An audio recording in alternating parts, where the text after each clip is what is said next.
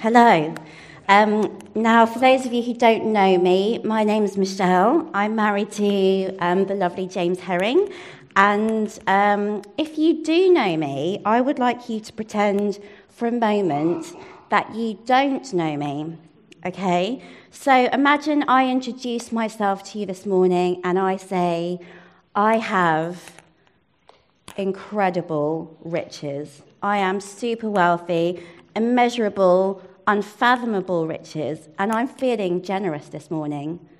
What do you need today? What would your reply be? Would you, like me, have a substantial list of things that you want? Or would your response be more like the Apostle Paul, who said, actually, I have learned to be content, whatever the circumstances. I know what it is to be in need. I know what it is to have plenty. I have learned the secret of being content in any and every situation, whether well-fed or hungry, whether living in plenty or in want. What would your response be?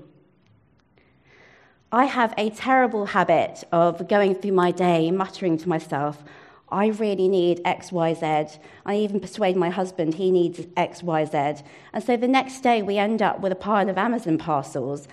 By this point, I've forgotten what it is I thought I needed.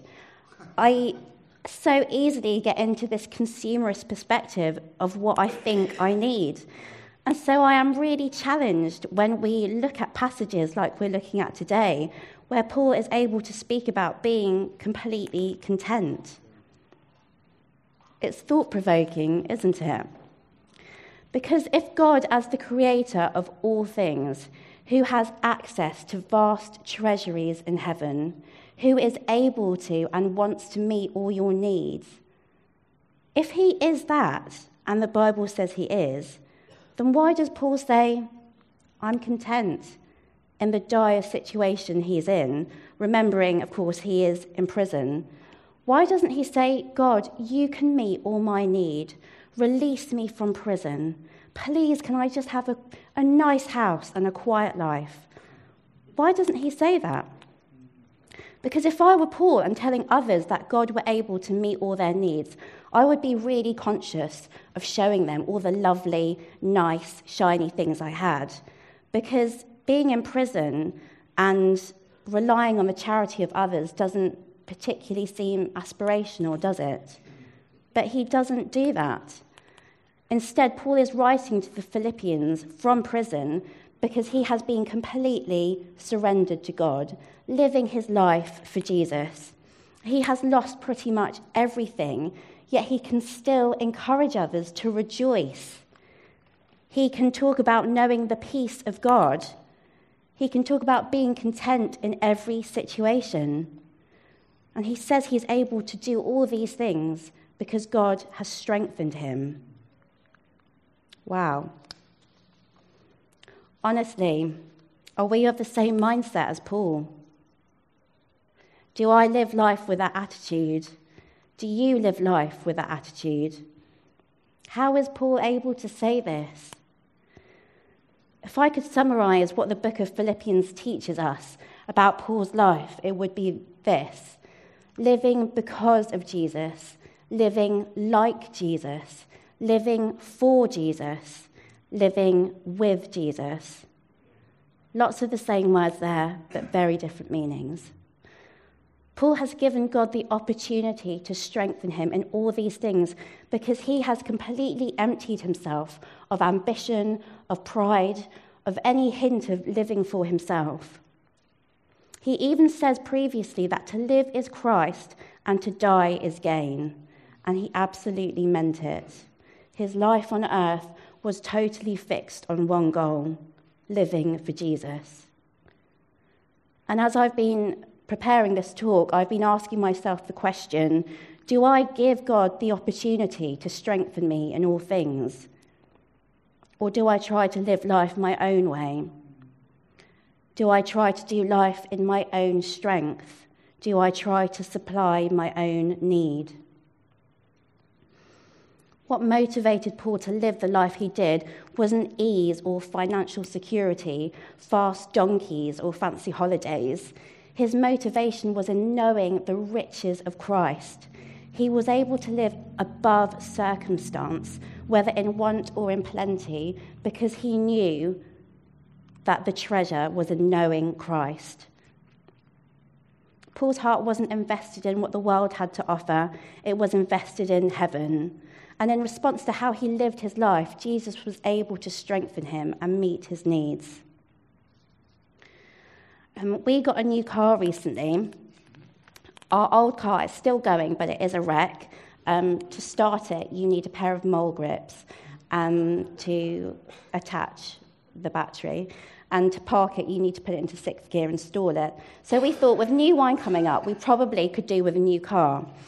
And it's a funny thing buying a car in England. It's not like in Guernsey, where we used to live, where you just get the most beaten-up wreck of a car. You pay, it's really cheap, and people just drive around in wrecks because there's no MOT, there's no road tax. So basically, anything with wheels goes.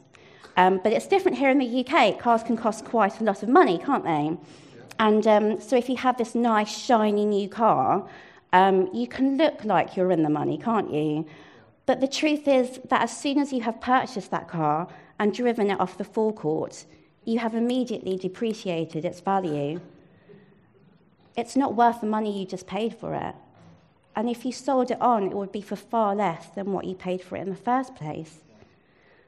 So much of what this world has to offer is decreasing in value. It is depreciating. It's deteriorating. And this is a little bit what it's like in this life when we spend all our time, our money, and invest our hearts in things of now, the things of this world. The things of this world are fleeting. They are depreciating in value all the time. Even the price of precious metals, what people thought was most secure, has gone down. And as followers of Jesus, we need to invest in the right things. We need to invest in the things that are of infinite worth and value. And if you are in Christ, if you know Jesus, you have access to this. The minute you said yes to Jesus, you had access to the riches of heaven. And it's these riches Paul was confident God would supply us with that are the things we need to live this life into eternity. So what are they? When we become followers of Jesus, we are able to come close to the God who created all things. We are accepted as his children, and he adopts us into his family. We receive his mercy as a result of what Jesus' death on the cross accomplishes. Our slate is wiped clean. Every mistake we've ever made, ever will make, has been blotted out. We are made totally acceptable, not by anything we ever do, but purely by the grace of God.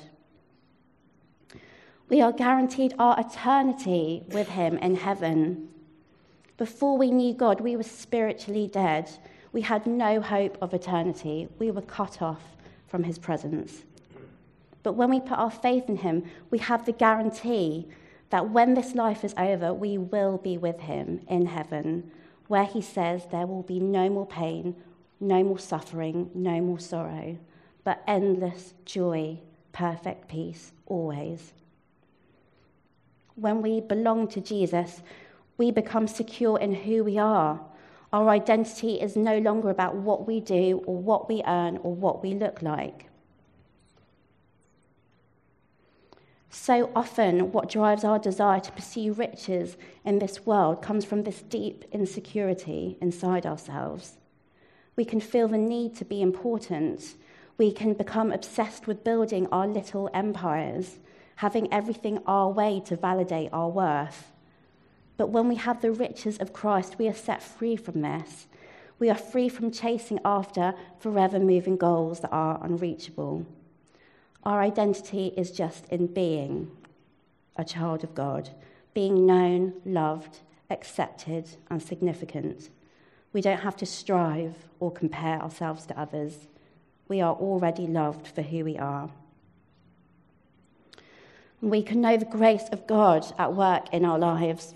His provision of jobs, of money, friendship, family. God doesn't deny us any of these things. He wants to bless us. Money, wealth, riches, they can all be incredible forces for good on this earth. But Jesus said, where your treasure is, your heart will be also. Jesus knew our hearts cannot be divided. We cannot love both Jesus and money. We need to choose. Like Paul, we need to choose to live above our circumstances, to be content in plenty or in want. This is where we find our peace. His riches include experiencing his goodness, his kindness, and the many blessings we receive daily. Have you ever stopped to think where your next breath comes from, or the breath of your children? It is from God. It is completely an act of his grace that we are here.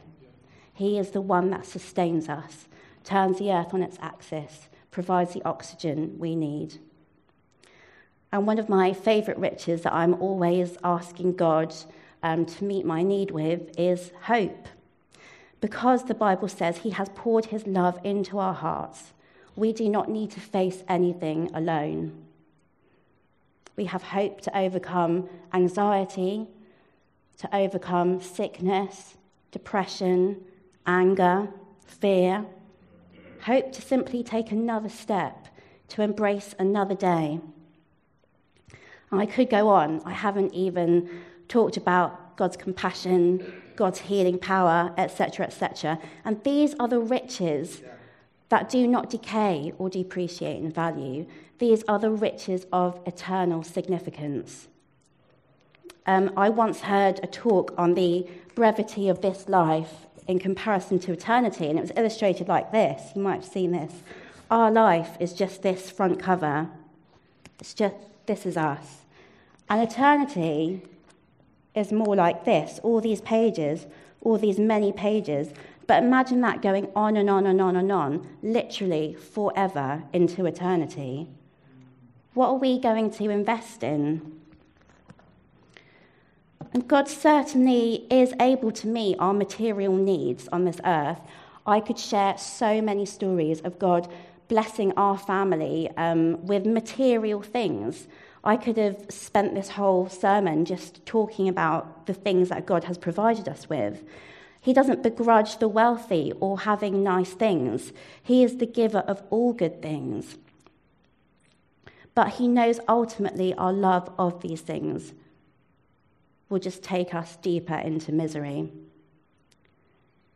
And because God is our creator, in his wisdom, he knows what we need. The real riches as Christians we need to concern ourselves with are the ones that enable us to live lives that glorify God to our fullest. This is where we find our peace, and this is where we find our purpose. As followers of Jesus, we always need to be checking our hearts and asking ourselves, who am I living for? Am I living for myself, or am I living for Jesus? Are we of the same mindset as Paul, that for us to live is Christ and to die is gain? I want to close by asking the same question I did earlier this morning. What do you need today? Do you need forgiveness? Do you need to know you are loved and accepted? Do you need heavy burdens to be lifted off your shoulders? Do you need the peace of God to remove the heavy load of anxieties, of worries that you carry? Do you need hope that things will change? Because God works all things to the good of those who love him, despite how circumstances look. Do you need comfort? Are you lonely? Are you grieving? Do you need to know that God is with you and will never leave you or forsake you? Do you need to be free from materialism or free from a fear of lack? And lastly, Did you know that God considers us to be his greatest riches? We are his greatest treasure. No one has ever paid a greater price than Jesus on the cross for us. And so if you know Jesus this morning, just ask him in your heart, Jesus, what is it that you think I need? What need are you going to meet in me today? Okay, I'm just going to pray for us. Lord Jesus, we just thank you that you are the high King of heaven, that there is not one thing you do not see, there is not one thing you do not own. Lord, thank you that you have access to the greatest treasuries in heaven, and yet you would come down as a man and give all of that up for us so we could know you. Jesus, we thank you that you meet our truest needs. Lord, we say we love you. God, give us wisdom to live for you, to live above circumstances and to fix our eyes on you. Amen.